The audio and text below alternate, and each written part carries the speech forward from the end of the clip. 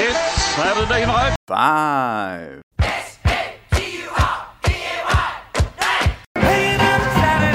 Another Saturday night. Saturday night. Get ready for the Saturday night. Louder. Saturday night's alright. On Saturday night. Okay, welcome to Dynasty Saturday Night 5. We are live here on the Going for Two Live YouTube channel. We are a Dynasty Fantasy Football podcast from the Going for Two family of content. Please subscribe, rate, and review if you're on the audio feed. Please, if you're here watching us on the video, like, comment, subscribe, notification bell, all that jazz. Feed the algorithm monster what it must be fed. Back from migraines and a trip that he went on. My co-host Josh Walker. Josh, how you doing? I'm doing great today, actually. Just to update you guys, I know you all care so much about Ronald Acuna's historic season. He just joined the 40-40 club. He's on pace to have 40 home runs and 70 stolen bases, which has never even been close to being done. So baseball's been around 130 years. That's pretty impressive. So I know you all were dying to know about that. But, yeah, I'm good. Everything's good. Notre Dame plays tonight. We got football tomorrow. I get to listen to Scott Hansen, so that's good. Trivia, fun trivia. I think this is the correct trivia. Who was the first member of the 40-40 club? Ooh. I don't know that off the top of my head. I'm pretty sure it was Jose Canseco. That sounds right. I knew it was in like the 80s, early 90s. I was going to say Barry Bonds, but I think that sounds right. I was kind of a Canseco fan, but even though I was a Mets fan, like I liked Canseco, but I guess I like the bad boys. All right. Hey, bring back steroids. That's all I'm saying. You know, there's an argument to be made that, like, what's the difference between that and, I don't know, LASIK surgery to improve my vision so I can hit better? Like, who the hell, but I don't know. That's a whole other, right? And who the cares about baseball anyway, because we are a Dynasty Fantasy Football podcast. For those of you unfamiliar with the show, or for those of you who forget, we use lists of 5 simply as our vehicle to discuss Dynasty Fantasy Football. Tonight, the list of 5 is mostly just going to be what are some stories that have developed over the first couple of weeks, what's our take on them, and what are we doing with them in those hot, sweaty, although it's fall now, pumpkin spice, Dynasty streets. But before we get started, we like to kind of have just some general thoughts. I just put some loose stuff here on the show sheet, and I kind of want to start broadly with like changes that are going on in the NFL, right? So we talked over the offseason about how, these offenses were, spreading out more, employing smaller players, explosive guys, they're good in space.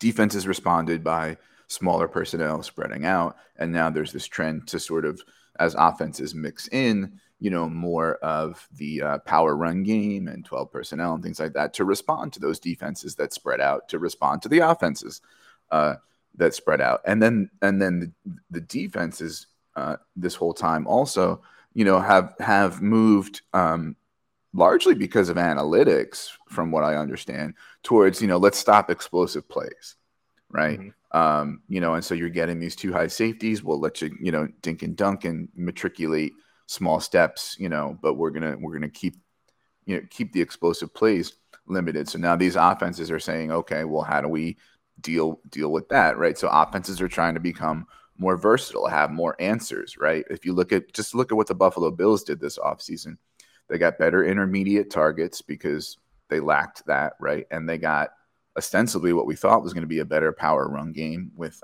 Damian Harris and Latavius Murray. So now that offense is versatile. It's got an answer for different defenses in different situations, right? And you've seen them use those different defenses in different situations. And so that macro picture for our micro stuff is really, really interesting because on the one hand, a guy that we're going to talk about later on tonight, Puka Nakua, he's benefiting from this. Let's limit the explosive plays, right? I'm just going to sit here in zone in an intermediate route, and find the pocket and make myself a friendly target, and boom, there you go. But at the same time, it's also important to identify explosive players who might in space be able to beat or transcend, these defensive trends. Guys like whatever, Jahmyr Gibbs or something like that. And so it's kind of making our fantasy life, if you will, a little harder, I think, to kind of suss out, who are the guys to really focus on. Because I was talking with Jacob last week about, we can say, well, bet on, year 2 wide receivers who are athletic freaks with really good numbers, right? But then it's important to kind of suss out among that archetype, among that profile, which are the ones that are really worth betting on, and what kind of micro decisions are we making, because that gives us even a better edge. And we're all now doing this in the context of only 2 weeks of data, right? And trying to strike that balance between adapting, from our priors with new information, but not overreacting after 2 weeks of data from our priors, because, we had priors and maybe the priors were good, right? So all that to say, there's a lot going on, right? And I find this year really fascinating in the first couple weeks as the NFL is changing quickly. And I think the Dynasty streets are reacting very quickly also to value spikes and things like that. And, sometimes you're going to find an edge, and sometimes, you're going to step in doo-doo and make a bad trade. So what have things been like, for you these first couple weeks of fantasy football? The main thing I'm noticing is I'm starting to have to look more into what defense each team is playing to kind of gauge how I think a player is going to do that week. Because a lot of teams have adjusted, and you can kind of get a general idea. Like, we knew the Chiefs would play a lot of man against the Jaguars, so Christian Kirk was definitely due for a bounce back like we saw. Mm-hmm. And that's not something I really had to pay much attention to in the past. Like, you just look at the overall strength of the defense. But guys like Puka, if they get on, go up against a team that doesn't run as much zone, I'm not really sure. It'll be interesting to see how his success will be. So I think actually looking at defenses as opposed to, at a smaller level, as opposed to just looking at the overall rating against fantasy points, I think that's been something I've done, especially in DFS. It's helped me this year. For sure. A lot of teams are running the Tampa, kind of similar to Tampa too, keep 2 safeties back. Everyone covers their zone and keep everything in front of you. Bend but don't break, and then make them put up points in the red zone where it's the hardest. So I think that's something you're going to have to look for receivers who are not just like freaks against man, but really good against zone, because players like that, like Puka, guys like Cooper Kupp, which he can win on both, but guys like that who really know how to work against zone. Keenan Allen, he's having a huge year this year, and I think that's going to help. So maybe more rounded, well receivers as opposed to just going for the physical freaks who have holes in their game. Yeah. To be fair to Puka, he is winning from what I saw against man as well. Mm-hmm. But, just the idea of, I think the NFL overall plays 70% zone now, and he has like a veteran's feel for sitting in the zone, and also just where he's running the routes on the field, whether it's man or zone, play into, the bend but don't break, I think defense. So yeah, he's got a 3.1 yards per route run. So he's not just running little dink and dunk, little slants. He's running intermediate routes and deep routes too. So which we'll talk about that more in a minute. But yeah, I think look for more well-rounded receivers. Like Zay Flowers is doing well because you can get him in the zone and he can make people miss and get yards after catch. So yeah, it's really interesting, right? Because I remember bringing up somebody right before NFL draft. I loved Josh Downs, but I was kind of thinking like, well, if the NFL is moving back to more 12 and more power run to counteract this, you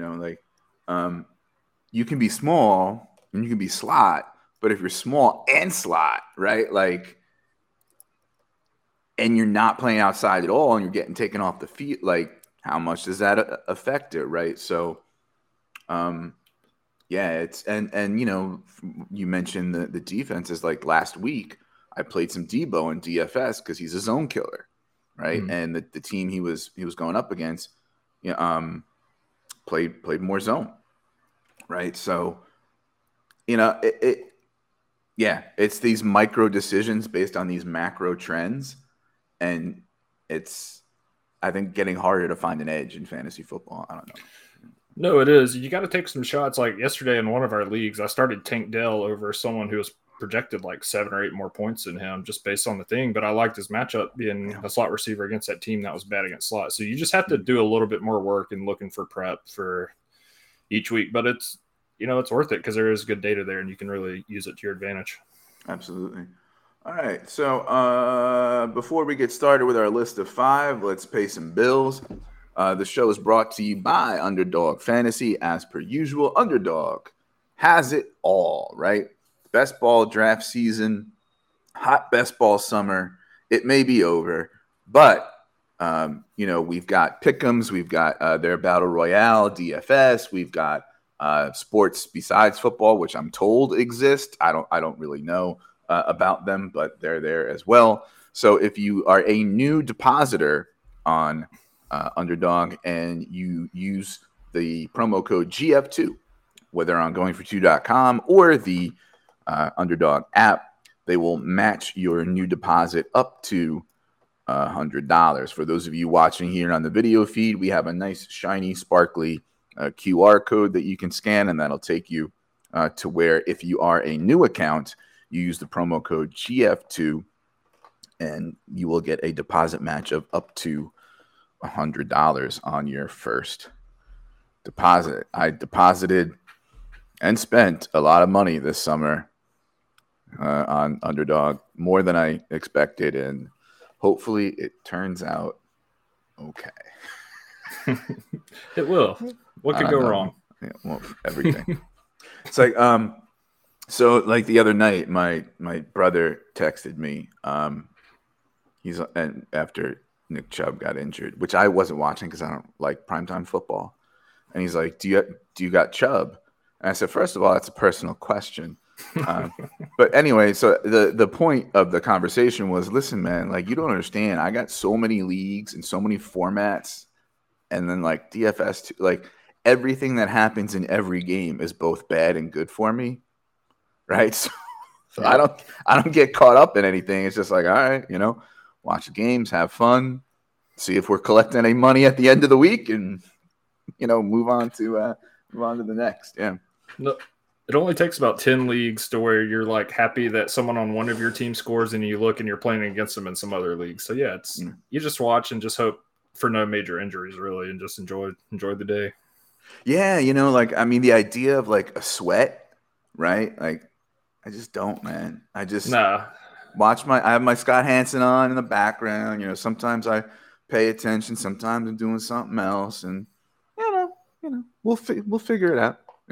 Yeah, I'm in enough leagues to where if I just completely bomb, then it's just it's just laughable because that's just really bad luck. Like, I'm going to do good in a few leagues just based on the number of leagues I'm in. So, right. Yeah. All right. So we've got our 5 topics. Which one do you want to do first? Does it matter? Do you care? You want to start with Puka since we've already been talking about it? Let's just get it out of the way. Let's start with the greatest wide receiver of all time, Puka Nacua. And you can say that, right? Because he's the greatest wide receiver through 2 games. His career has only been 2 games, so therefore he has the greatest career of any NFL wide receiver of all time. Let's put him in Canton. I joke, but I think this is a really good conversation for dynasty process from a lot of different angles, right? So I'll tell you my Puka saga. I talk a lot to Matt Hicks, the FF educator on Twitter, rookie big board, Patreon and all that during draft season. He really put me on to Puka. He was a big Puka guy, like from like day one. So I was kind of like, he was definitely on my radar. I was above market on him, like the whole process. And the idea with Puka was a little bit on the older side, I think, if I remember, but not super athletic, not great at running routes, not super great hands, but more like he had intangibles. He had a sense for the game. and he was versatile. Could be used as like a running with rushes as well as receiving, et cetera, et cetera. Certainly had heavy target volume, on his team and that sort of thing. So there was stuff that pointed to him being someone to keep your eye on, but we weren't talking about him even as highly as we were talking about guys like, Rashee Rice or Jonathan Mingo, right? So, and then he goes in the 5th round, right? And, he goes to a team that, 5th round, day 3, not very athletic. The aging quarterback who didn't look good last year, and the offensive line, which was pretty questionable, and a team that we didn't know really what the results were going to be with that team. So you're grabbing them in like the 4th round of rookie drafts, and in some rookie drafts, probably post draft waivers. So I think I got like 5 shares of Puka, right? And I've sold 2, right? So after week 1, I sold Puka. I traded Puka and a 4th for Michael Wilson and a 2nd, right? And for me, that was a classic process sell, right? You have a day 3 wide receiver who was a middling prospect who had, a really good week 1. People seem to be overreacting. You cash in for a 2nd. He's got an elite wide receiver coming back in a few weeks. There's a window to this optimism that we can have on him. Cash out, right? And I'm going to win more of those than I'm going to lose over the course of, whatever. And so that's a bet that I'm going to do most of the time, right?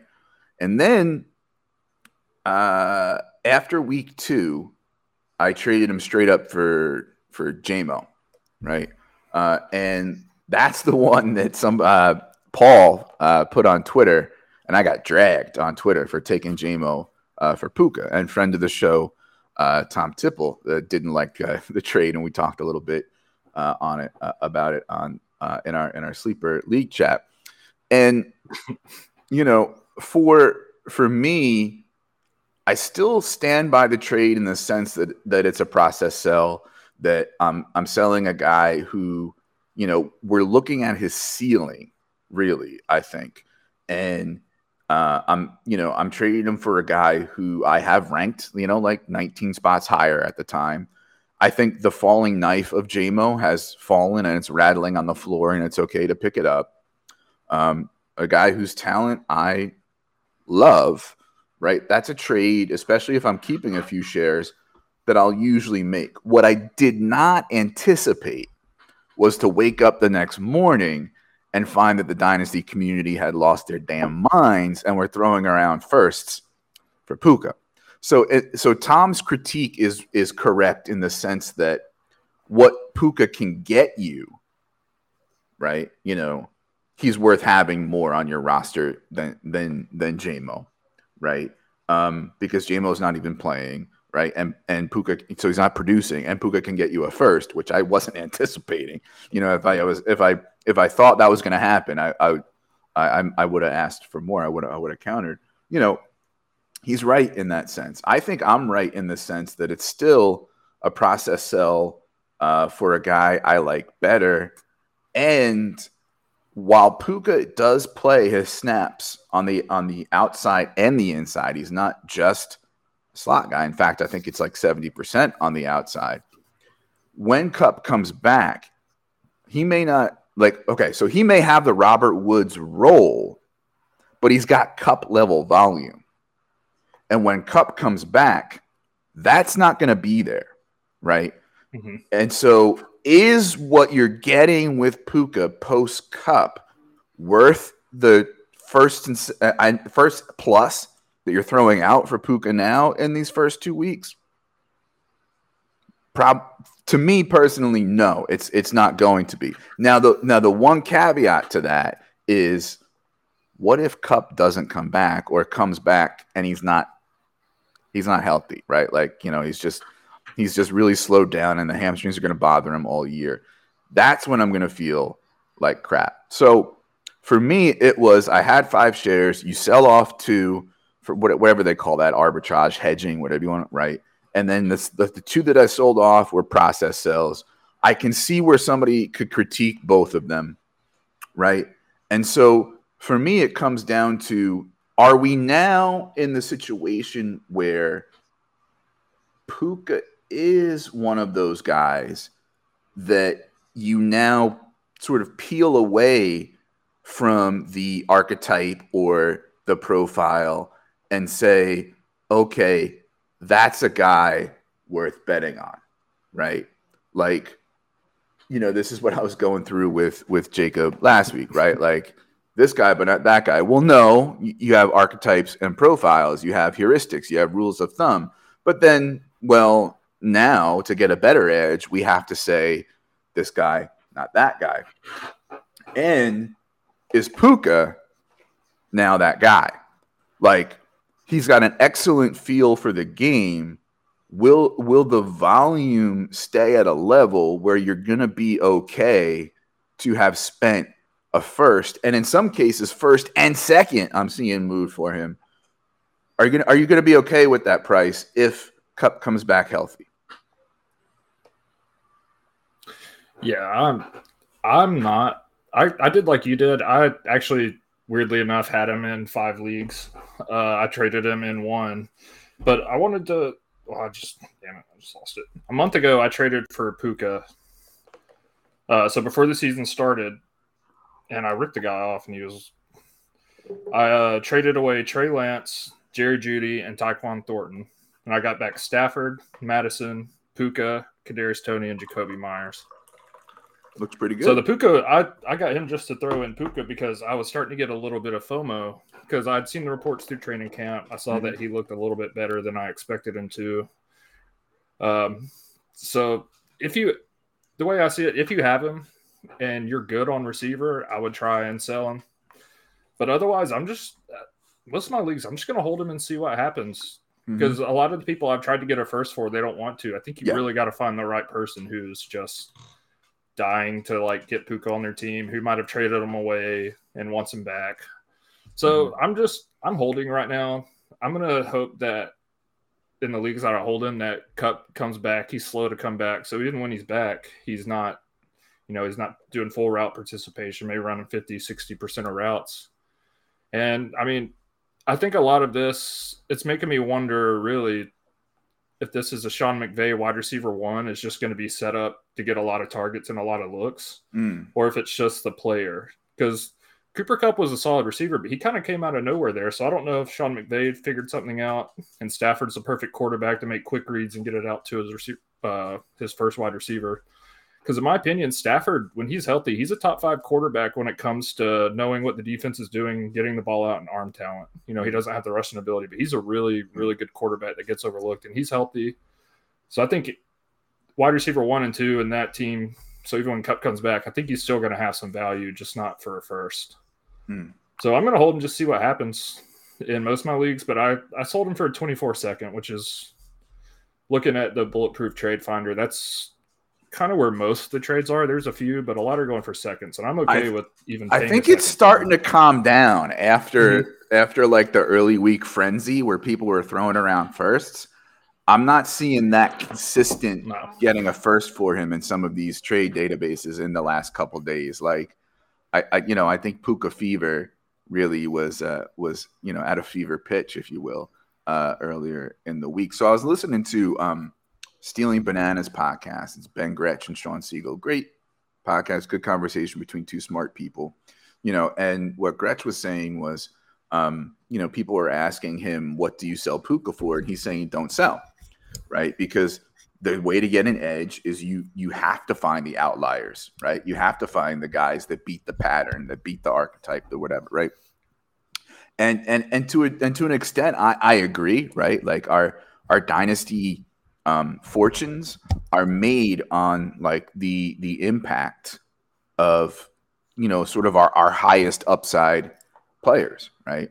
And sometimes when we're making those bets, we miss. I maintain that, yes, I've been on Puka the whole time, but this is a little out of control because if Cup comes back in a few weeks and is healthy, Puka may have the Robert Woods role, but he's not going to have the Puka volume that he's not going to have the Cooper Cup volume that we're seeing. And, with a 34-year-old, quarterback, like, situations change faster than Puka's talent will, right? I don't know that you're going to be happy you gave up a first and a second for him in 2 or 3 weeks. So, yeah, I can live with the second. Because looking at his college, he only had his best year at BYU was 800 and something yards. Didn't have a ton of catches. So and now he's averaging through 2 games, 17 targets a game. Like that just kind of came out of nowhere. And it's hard for me to wrap my mind around that it's going to keep up like that. And that's just going to be the guy he is, moving forward. So. All right. I hope everybody enjoyed the Toronto Dave loves the meme game. Yeah. All right, so our next topic, which one you want to do? I'll go ahead that way. I'll go ahead and knock the Falcons out. So it's not just talking about the Falcons, it's mainly talking about Bijan, Pitts, and London. Bijan came out of the gate looking honestly better than I expected him to. I expected him to, take a few weeks to get his legs under him, but he's an even better prospect than I thought he would be. Bijan's a plug and play almost every week in DFS and fantasy. It's definitely worth the price he was going for. Now, the other guys, it's a little more bleak. Drake London didn't get in the end zone. Kyle Pitts is still getting overlooked. And I'm starting to change my tune on Desmond Ridder just a little bit. It's only 2 games, so I'm trying not to overreact, and it's an ugly system to be a quarterback in, but he also just does not look that good. He was like close to top of the league in turnover-worthy plays. He threw his first interception the other day. So you got to hold Pitts. You can't – his talent's too good. He's still a top 1 or 2 tight ends in overall talent, probably even the most athletic until Bowers comes into the league. But it's really tough because you spent high draft capital on him. If you traded for him, you sent a lot. And it's just brutal that he's stuck in the Falcons offense because I don't think they're really as good as their record says they are. I don't think they should be 2-0. I don't think they'll keep winning like this because their offense is anemic. I don't think Ritter's that good. I think they really screwed up by not going after a quarterback last year, and they're not tanking. So I think they're looking at mediocrity, especially for London and Pitts, and wasting draft capital. So I'm kind of down on Atlanta outside of Algier and Bijan. What do you say? Yeah, well, we've joked on the show before how like Arthur Smith is dumb, and like we joke he's not dumb. He's actually a really good offensive mind with the pieces that with the quarterbacks that he's had in Atlanta. He's doing what you probably should do, right? Like Matt Wallman did a really good film review on Ridder showing how like he's not seeing things well. He's not reacting to things well, and he probably doesn't have like permission yet, to do pre-snap changes. And so, if I were Arthur Smith, I would run the offense that he was running too if Desmond Ridder was a quarterback. Unfortunately for us, Arthur Smith can weave together 9 wins, maybe, right? Doing that with Desmond Ridder and that offense. Going into the year, the idea was, okay, if we just get a few more pass attempts per game, just a little bit more volume, right? It's going to be so highly concentrated into London and Pitts, it could really be good, but the pie probably wouldn't be big enough that both of them go off, right? So for me, I largely bet on the unicorn at the premium position versus versus London. Through 2 games, I mean, there were, London was a goose egg the first game and Pitts barely registered, and then London had a solid game the next game and Pitts barely registered. So right now, it's London in the win column, and for me, and this is, I think, team dependent, depending on where you are as far as like the cycle of your build, but I mean, it just screams buy for me for London and for Pitts. We know their ability. We know the underlying metrics about targets per route run and air yards and all that jazz that they've had, in their brief time in Atlanta and in their brief time together. So, Adam Harstead says, situation changes faster than talent. And they're very talented guys. And I think you may have to wait till 2024 to where either the quarterback or the play caller is different. But they're still guys I'm betting on at their age, at their talent, at their already proven ability to command, targets and volume, things like I'm there for it. And I think this is a really good, buy opportunity for them. Now, on the flip side, if Pitts is your tight end 1, or if you were counting on London, right? Who by the way, I think has a smaller target share and shorter ADOT than Mac Hollins does this season. Probably. What do you do, right? Like, who are some guys that you're targeting to make up for that? The natural idea, especially with if Pitts was your tight end 1, is to have insulated yourself a little bit with some other bets, whether it's, high-end rookies or, cheaper vets or things like that. So maybe you have a Hunter Henry, to lean on. Now, I think at wide receiver, it becomes a little trickier because you can look for other wide receivers, or you can say, well, it's points and I just need points, right? And it's not a premium position.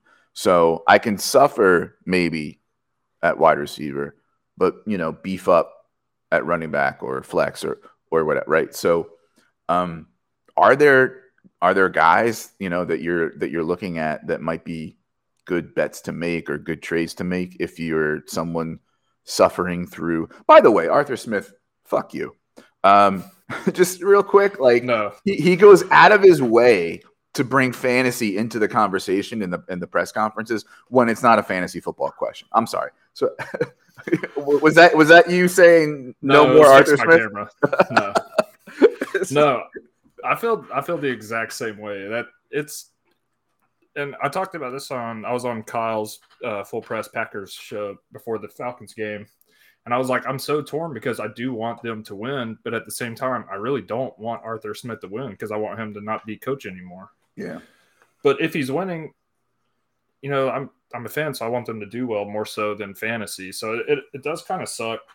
But to answer your question, I'm starting to honestly think about maybe going and trying to trade people like Sam Laporta for Pitts. They see another young tight end who's actually producing. You might have to add something on, but I'm starting to think about the leagues I have trying to do that to get Pitts on my team. Because this year, especially Durham Smythe, Troutman, they're all guys you can pick up off the waiver wire and just plug in and at least get 7 to 10 points. And that's even without a premium. So I think now's the perfect time to buy Pitts, even if he does have to sit on your bench. I think there are some guys you can go get, Njoku's starting out slow, Juwan Johnson, Gerald Everett, guys like that are guys hopefully you have on your bench and you can plug in while Pitts is struggling. But Laporta or some other young tight ends are some guys I'm trying to go trade for Pitts. Yeah, Laporta is really rising up people's boards now. And justifiably, good usage, good targets in the first couple games. Yep. All right. I just looked, and surprisingly, I only have 2 Pitts shares and only 1 London share. So I don't know. Look, I might have to do some shopping. Go look at one of my teams that looks like it's trending towards not competing this year, seeing what kind of discount I can get on a London, right? Like right now, you might be able in some leagues to get London plus for Puka. Yeah. There was something like that. I saw. I think you have to do that. No? No, I agree. There's a trade here, Puka for DeAndre Swift and a third, 24 third. So I think to the right person, you could definitely do that. Even if you got to throw on a third or fourth round pick, it'd definitely be worth. Here's one that does involve London. It's Pacheco, Jacoby Myers, Puka for London and Jerome Ford. like I'm going to smash the London and Ford side on that because it's Pacheco and Myers and Nakua. So I think you can do that. You might have to, throw another guy in or two, but I think it'd definitely be worth it. Yeah, that's interesting. Now, and that's, I think, one of the benefits of playing in a lot of leagues is that you can play around with this sort of thing. Mm-hmm. Like I said, I had the 5 Puka shares. I said, you know what? Let me cash out on 2, right? Let me hold on to the others, see what happens. And so, I think you can pile up these 55, 45, 60, 40, bets and do well. And I think then that allows you to play around a little bit more with some other, parts of your portfolio. So, yeah. All right. Let's see. I want to just make sure I want to hit this. No. Click search. Anyway. Okay. So, what's next? What do you want to do next? Let's do Nico. My boy Nico. Okay.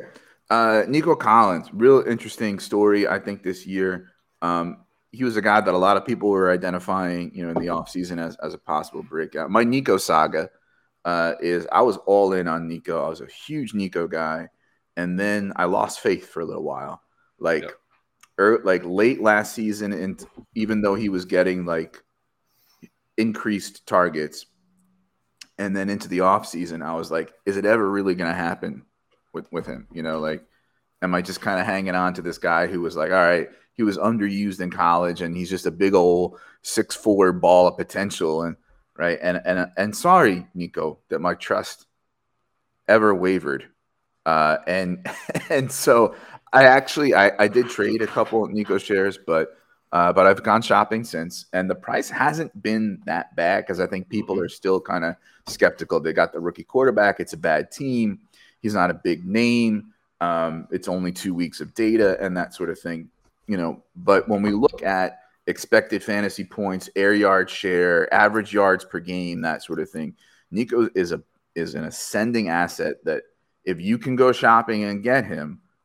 What I've been doing on some teams is using my Kyron Williams and Jerome Ford shares to flip them for a couple Nikos. Yep. Because I piled up on Ford and Kyron Williams the last couple of years, and now I can cash in on some of that. I'm getting Nico. I would not be surprised if at the end of the season, we're looking at Nico as a top 20 dynasty receiver. He might already be, right, in some people's eyes. In that big tier that I always talk about of 19 to 32 or whatever, he's just about there for me. He's just under it for me already. Yep. And the one caveat that I would throw in that might give me a little bit of caution is as the team gets better and there's less garbage time, what's it going to look like, right? Is it going to be one of those things where, okay, now it's more efficient and scoring more, so therefore a rising tide lifts all boats and Nico's fine? Or is it going to be, well, fewer negative game scripts, less passing volume? Stroud leads the league in dropbacks already, right? Is the volume going to go down? Is the development of Tank Dell and, maybe John Mechie comes around too, Noah Brown's on IR, so is it going to be one of those things where the offense improves and so he's fine because the pie gets bigger? Or is it going to be more of the idea that, well, it's a lot of garbage time. It's unsustainable levels of pass rate. And so, there might be some decline. Either way, his price has gone up, but I think he's still a guy that you're looking to buy because it's probably going to go up even more. And he's, 6'4", 215. He's an X. He's the number one guy there. He's the first read. Go get you some Nico Collins. No, I agree. I actually just made a trade for him 5 days ago, and this is in a Devy league. So, the rookie picks are a little different. So I traded a 24 third round rookie pick and a 24 first Which after talking to Kevin from Football Guys, a late first in Devi, he kind of pushes it back to like a early second, mid-second. So I basically got that, a third and a first for Nico and a fourth. So I thought that was a pretty good deal. I'm kind of needy on wide receiver. So I think you could probably go and, if you have an early second, do that. Or like you said, packaging these guys like Zach Moss, Jerome Ford, other guys like that to go get them. I love Nico Collins. I was probably like you were. We talked about it on one of our first shows, how we really liked him. I also kind of gave up on him a little bit, but he's doing everything right. He's doing really good with yards after the catch, which a lot of people were, at least early on, said he's not great at that, but he's doing really good at that. He's using his size to break tackles and run through routes, break through press coverage.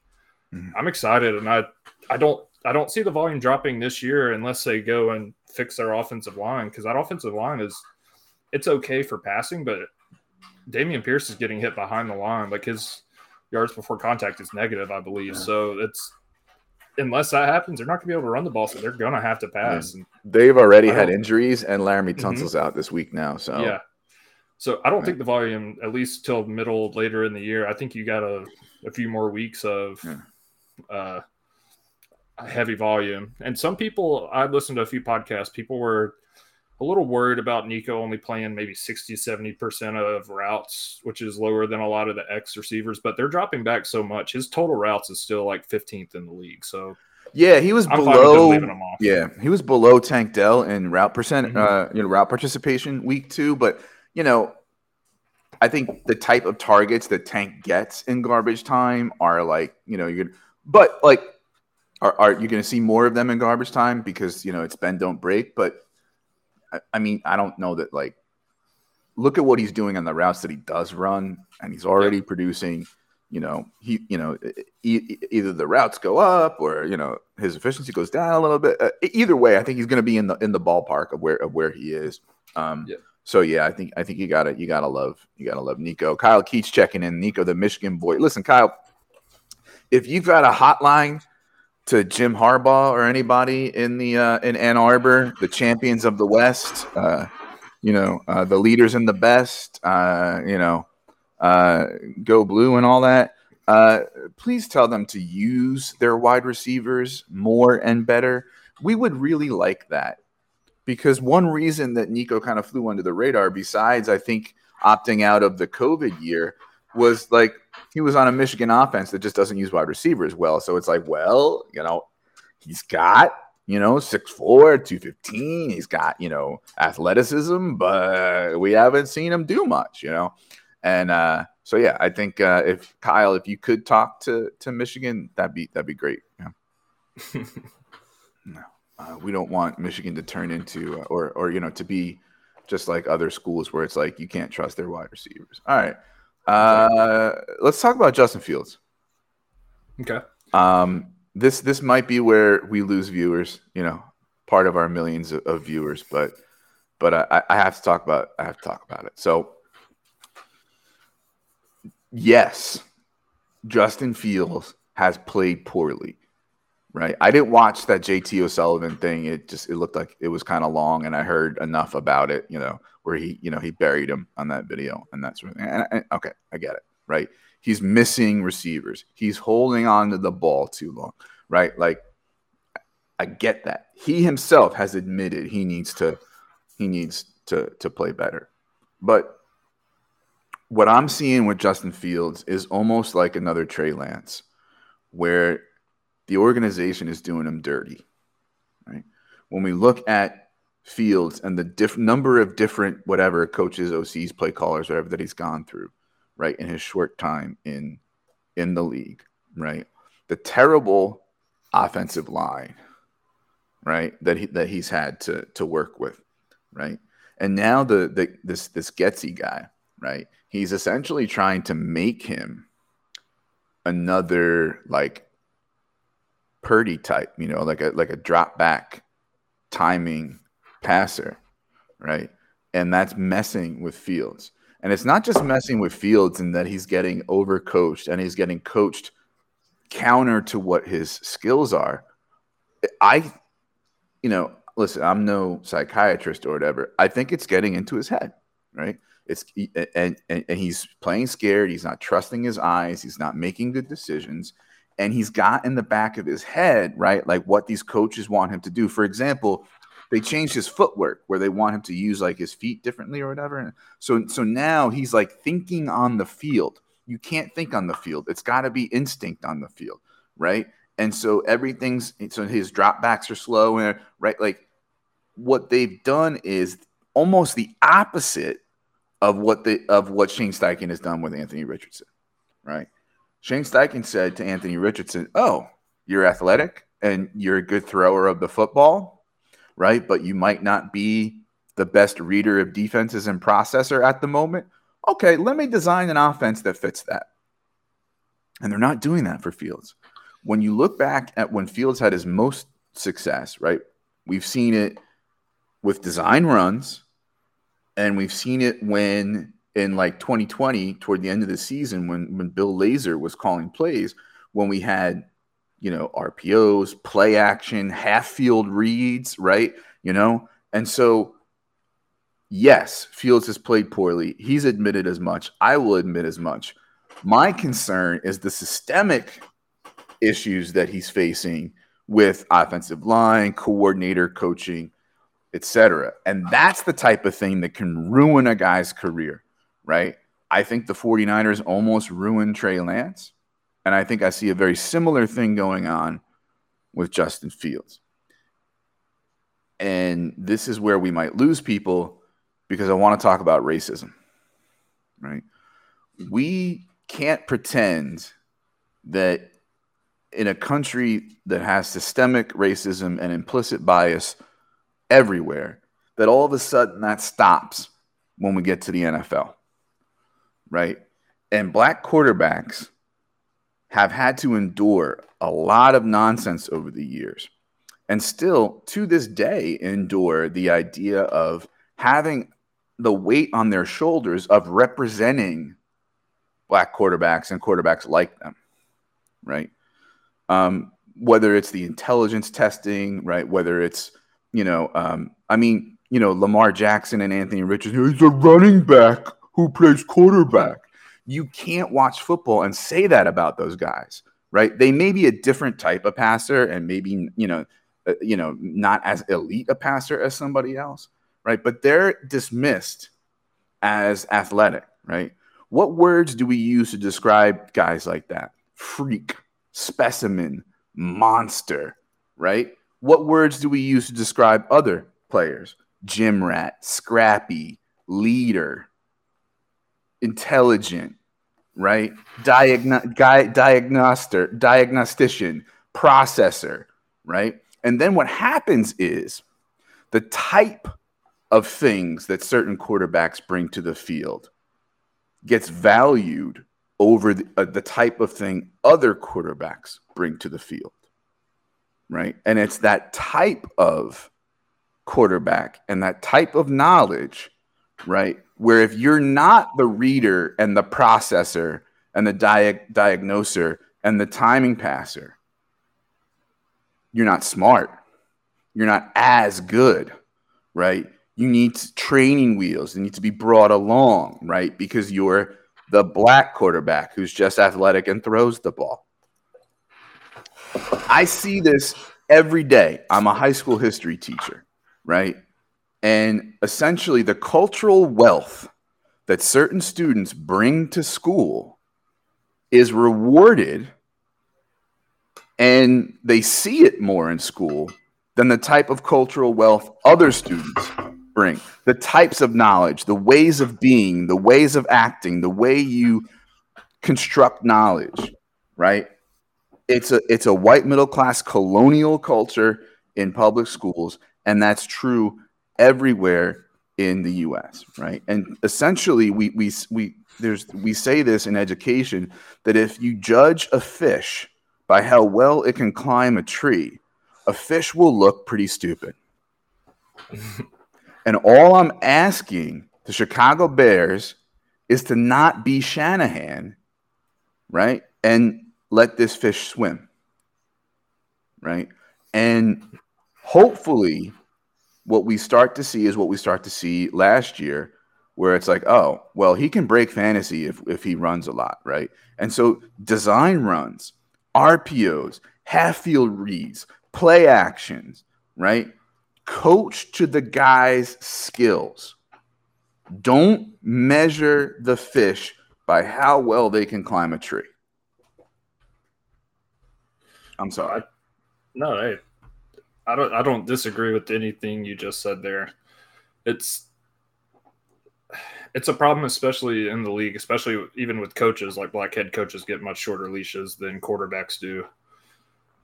So I think you nailed everything right there about that. But about Luke Getsy, like you said to Arthur Smith, I'm going to say fuck you to Luke Getsy.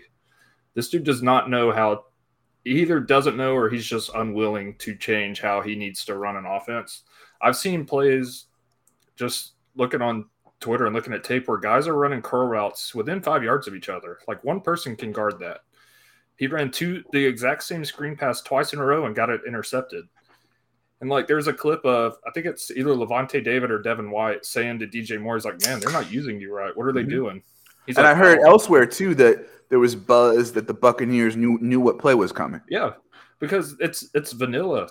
And like just I don't mean to use that for the point you talked about earlier, but it's appropriate.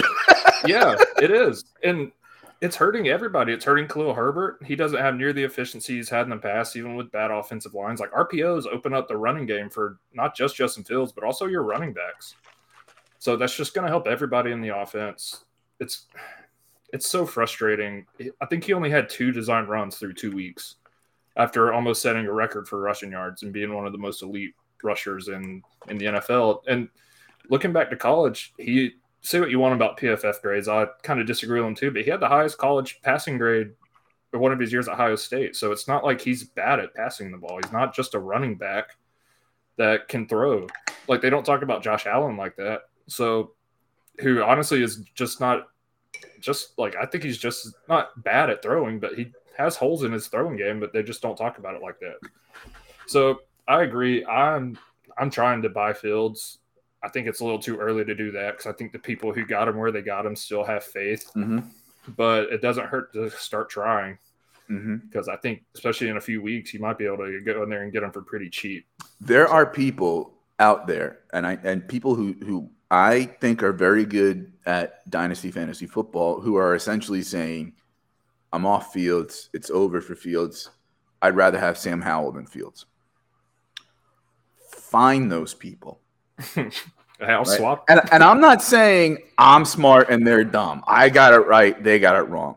I'm saying it's my opinion that the situation will change faster than Fields will become bad at football.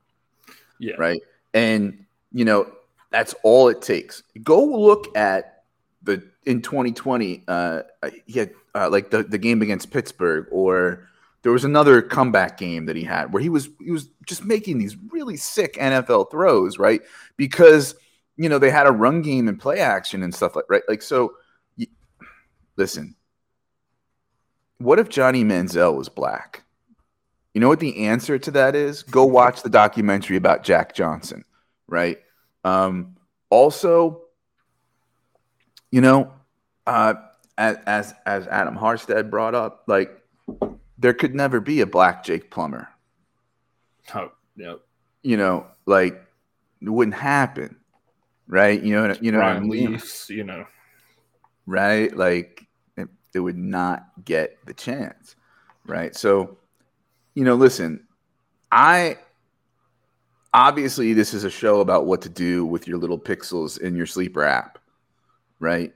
But I think it's important that we know the context and the layers that go into what's going on in those pixels so we can make those decisions, right? Mm-hmm. That's the same reason I'm not giving up on Trey Lance, because there's context and nuance, is the same reason I'm not giving up on Justin Fields, because of context and nuance. And yes, systemic racism is probably a part in both of those.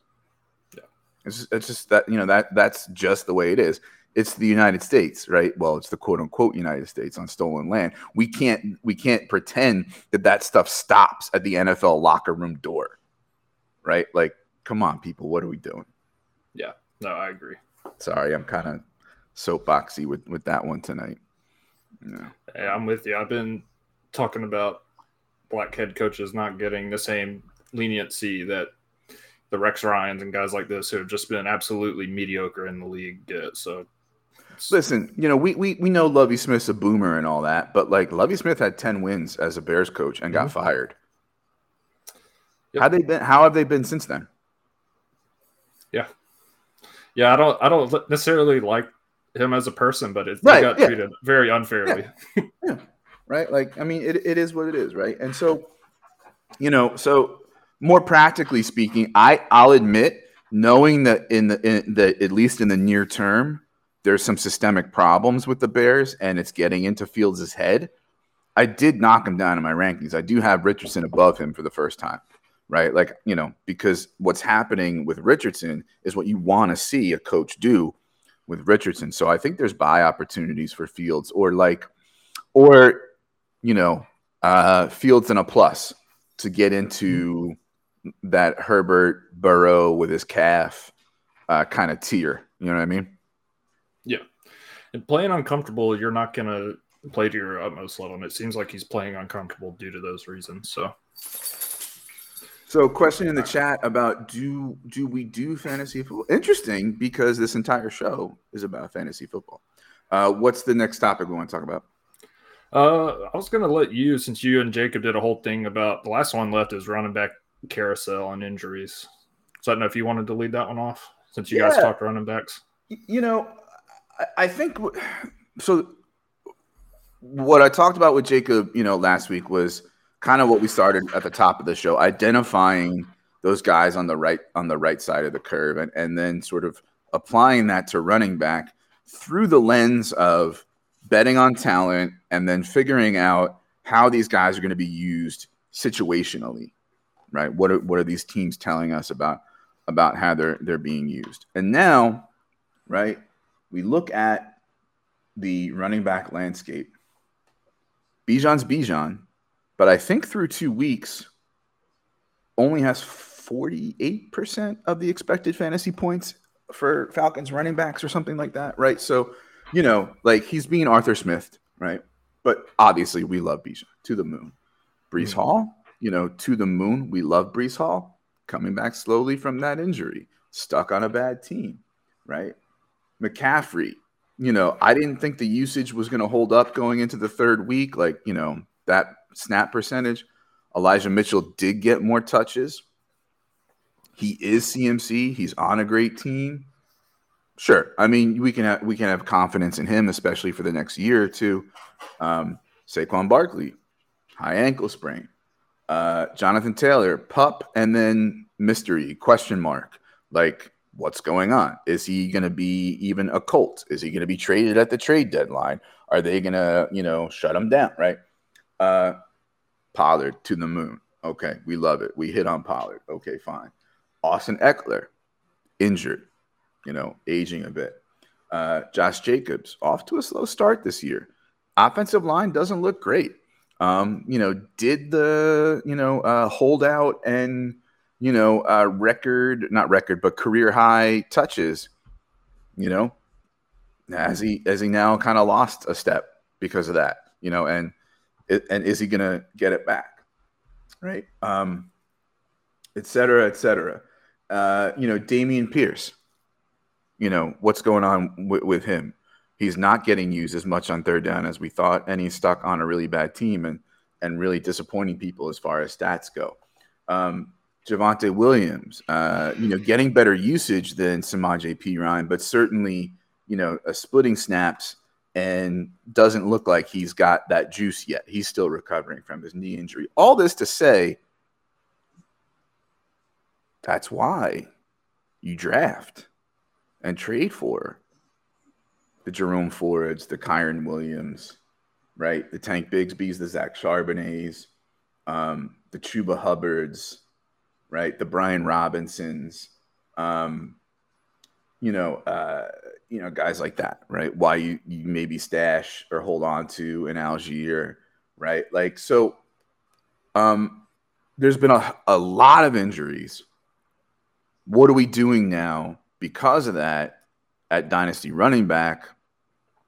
Well, for me personally, I have a lot of Jerome Ford shares, so I spun off a few and cashed out and did pretty well. For me, I had a good number of Kyron Williams shares. I was a believer, not in what he is now, right?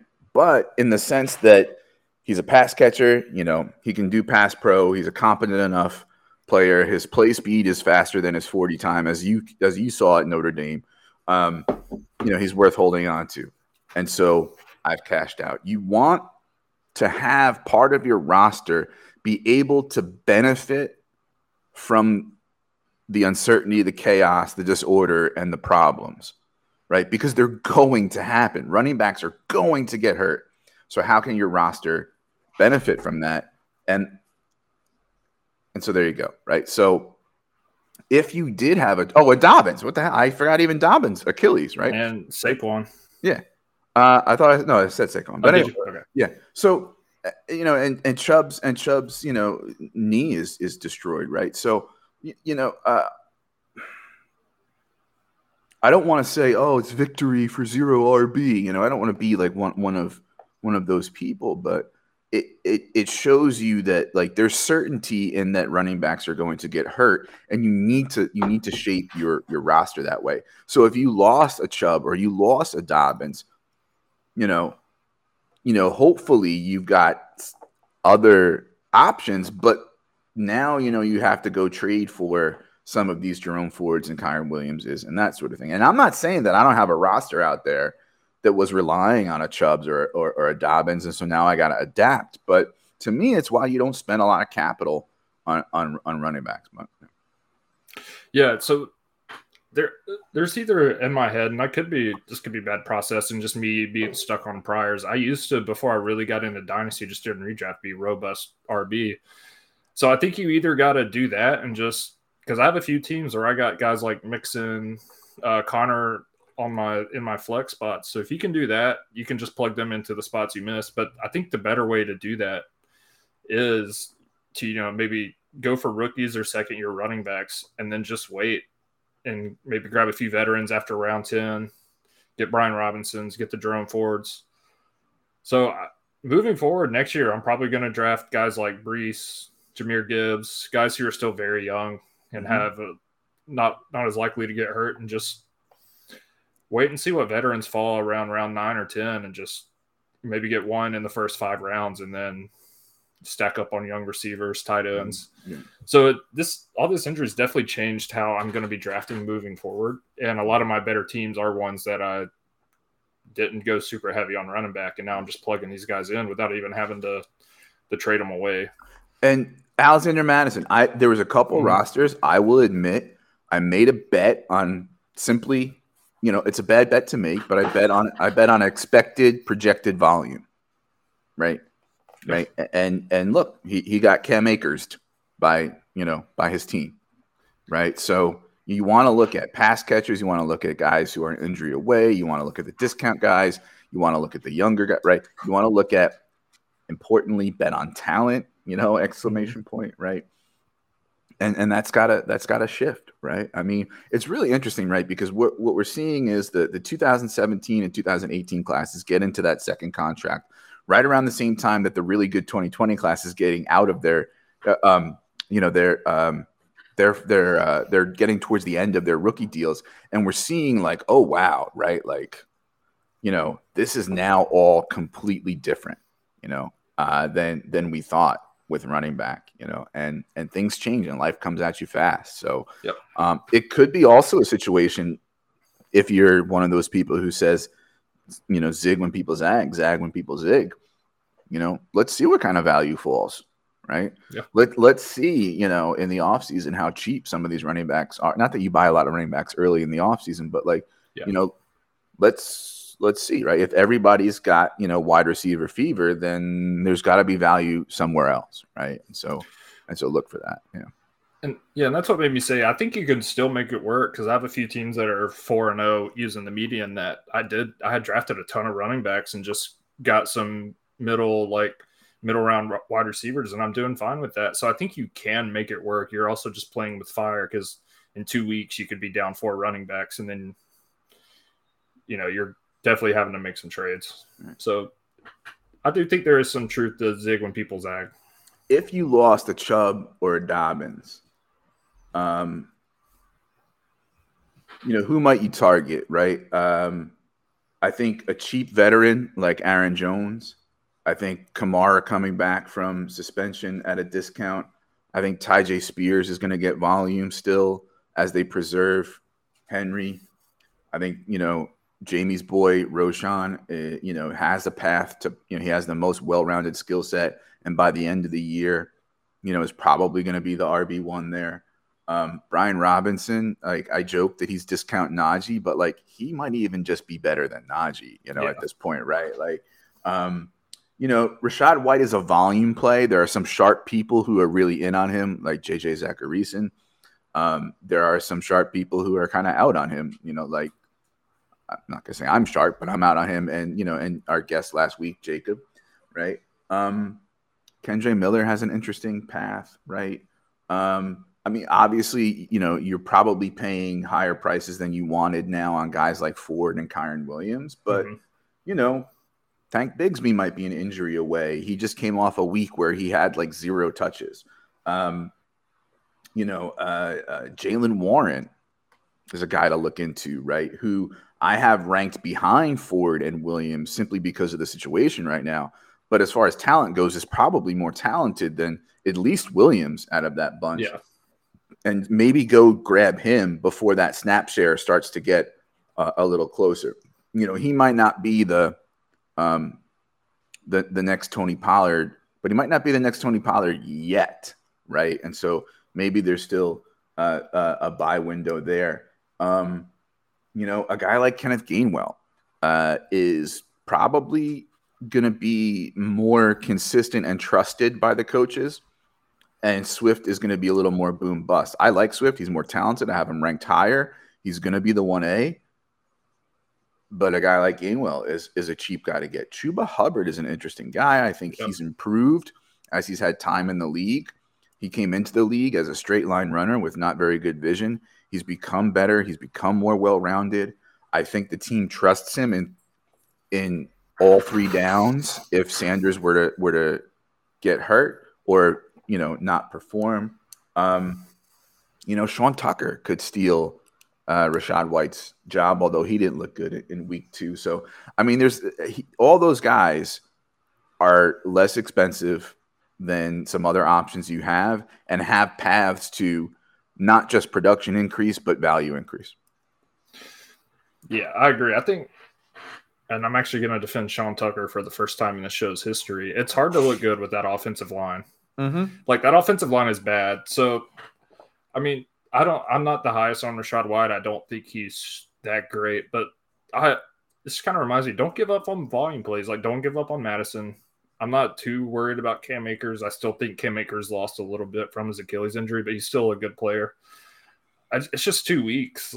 He played 2 good run defenses, Madison did. So their line's not great, but I think better days are ahead for some of the volume plays. Mm-hmm. Yeah, which brings us back to what we were talking about at the top. It's only been 2 weeks, and you're going to get some stuff wrong when you're faced with the choice of I should adapt and change my priors, or is that overreacting? You're not going to get every single one of those right? So as much as I try to lean into upside and ceiling more as the more years I have in Dynasty, I'm also somebody who can say, well, let's wait and see, right? Maybe that's an overreaction, and I might be wrong. I might be wrong that Puka's an overreaction. Could be. I have a few teams that are 0-2, and I went through and I was like, should I start making some trades, start folding? I'm like, it's only 2 weeks. I'm going to give it 2 more weeks. After 4, maybe 5 weeks, I think you have a pretty good idea both where your team's at and where a quarterly check-in. Yeah. And then get active. Be the first one to decide to shed some points and get some draft capital and things like that. Yep. Give it another week or 2. Yeah. All righty. I think that just about does it, right? We had some conversations about 5 topics. Please subscribe, rate, and review if you're listening to the audio feed. Please, if you're watching here on the video, subscribe, like, notification bell, comment, feed the algorithm monster what it must be fed. Time for plugs. Josh, where can we find you and your work? Yeah, you can find me on Twitter at Rotonaut, Rotonaut, or on X. I'm sorry. You can find my rankings. I haven't updated them yet. I'm going to give it one more week. So after tomorrow, I'm going to go and update all my Dynasty rankings, do an overhaul. You can find that at goingfor2.com. And you can find, I'm going to start putting some of my DFS lineups in the Going For 2 Discord. So you can find some of those there. You can find that at goingfor2.com or on Jeff's Twitter. I think that's it. Yeah, I'm about to go watch Notre Dame beat Ohio State. So, all right. Well, you mentioned the Discord. You can find that at goingfor2.com, where I have rankings and articles, less in-season writing. I more like update my rankings obsessively several times a day. That there's a lot to be said about that. That is, more about what's going on between my ears than some other, some other things, right?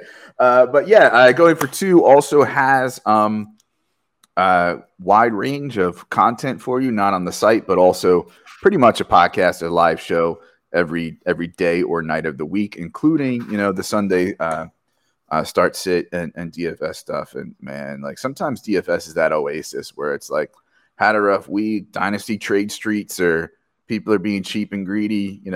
Let me dive into expected fantasy points per drop back of whatever, and plug them in for $4,500 and see what happens. Yeah. But hey, yeah, it's Any thoughts on this week, DFS? No, they're a sneaky game to maybe go after. It could flop. The Falcons and Lions. Not sure the Falcons can keep up, but if you're in, especially GPP, you might be able to get in on some low ownership on some guys in that. Otherwise, just go after the Vikings game. I mean, it's chalk, but I mean that's going to be a high scoring game more than likely. Another sneaky game might be Denver, Miami. Mm-hmm. Yeah, I think I think it's another one of those things. If Denver can keep up and push them, it'll be really good. Mm-hmm. Yeah, so because Russell Wilson does not look that good. The first 2 weeks, like I had a really bad week the first week of DFS, and a really good week the second week, and this is the first week of the 3 where I feel like I got my feet under me. Yeah, So who knows? That'll mean that everything flops. So yeah. Probably. All right, folks. Dynasty Fever at Dynasty Fever Pod. We're on a bit of a break, audio only midweek episodes, but we're on a bit of a break. We don't know how long, but we'll be coming back at some point probably this season. Find me on Twitter at ffjunkie_. Get in my DMs and yell at me for calling out racism with Justin Fields. And thanks for listening. Thanks for watching. That's a wrap. And go Irish.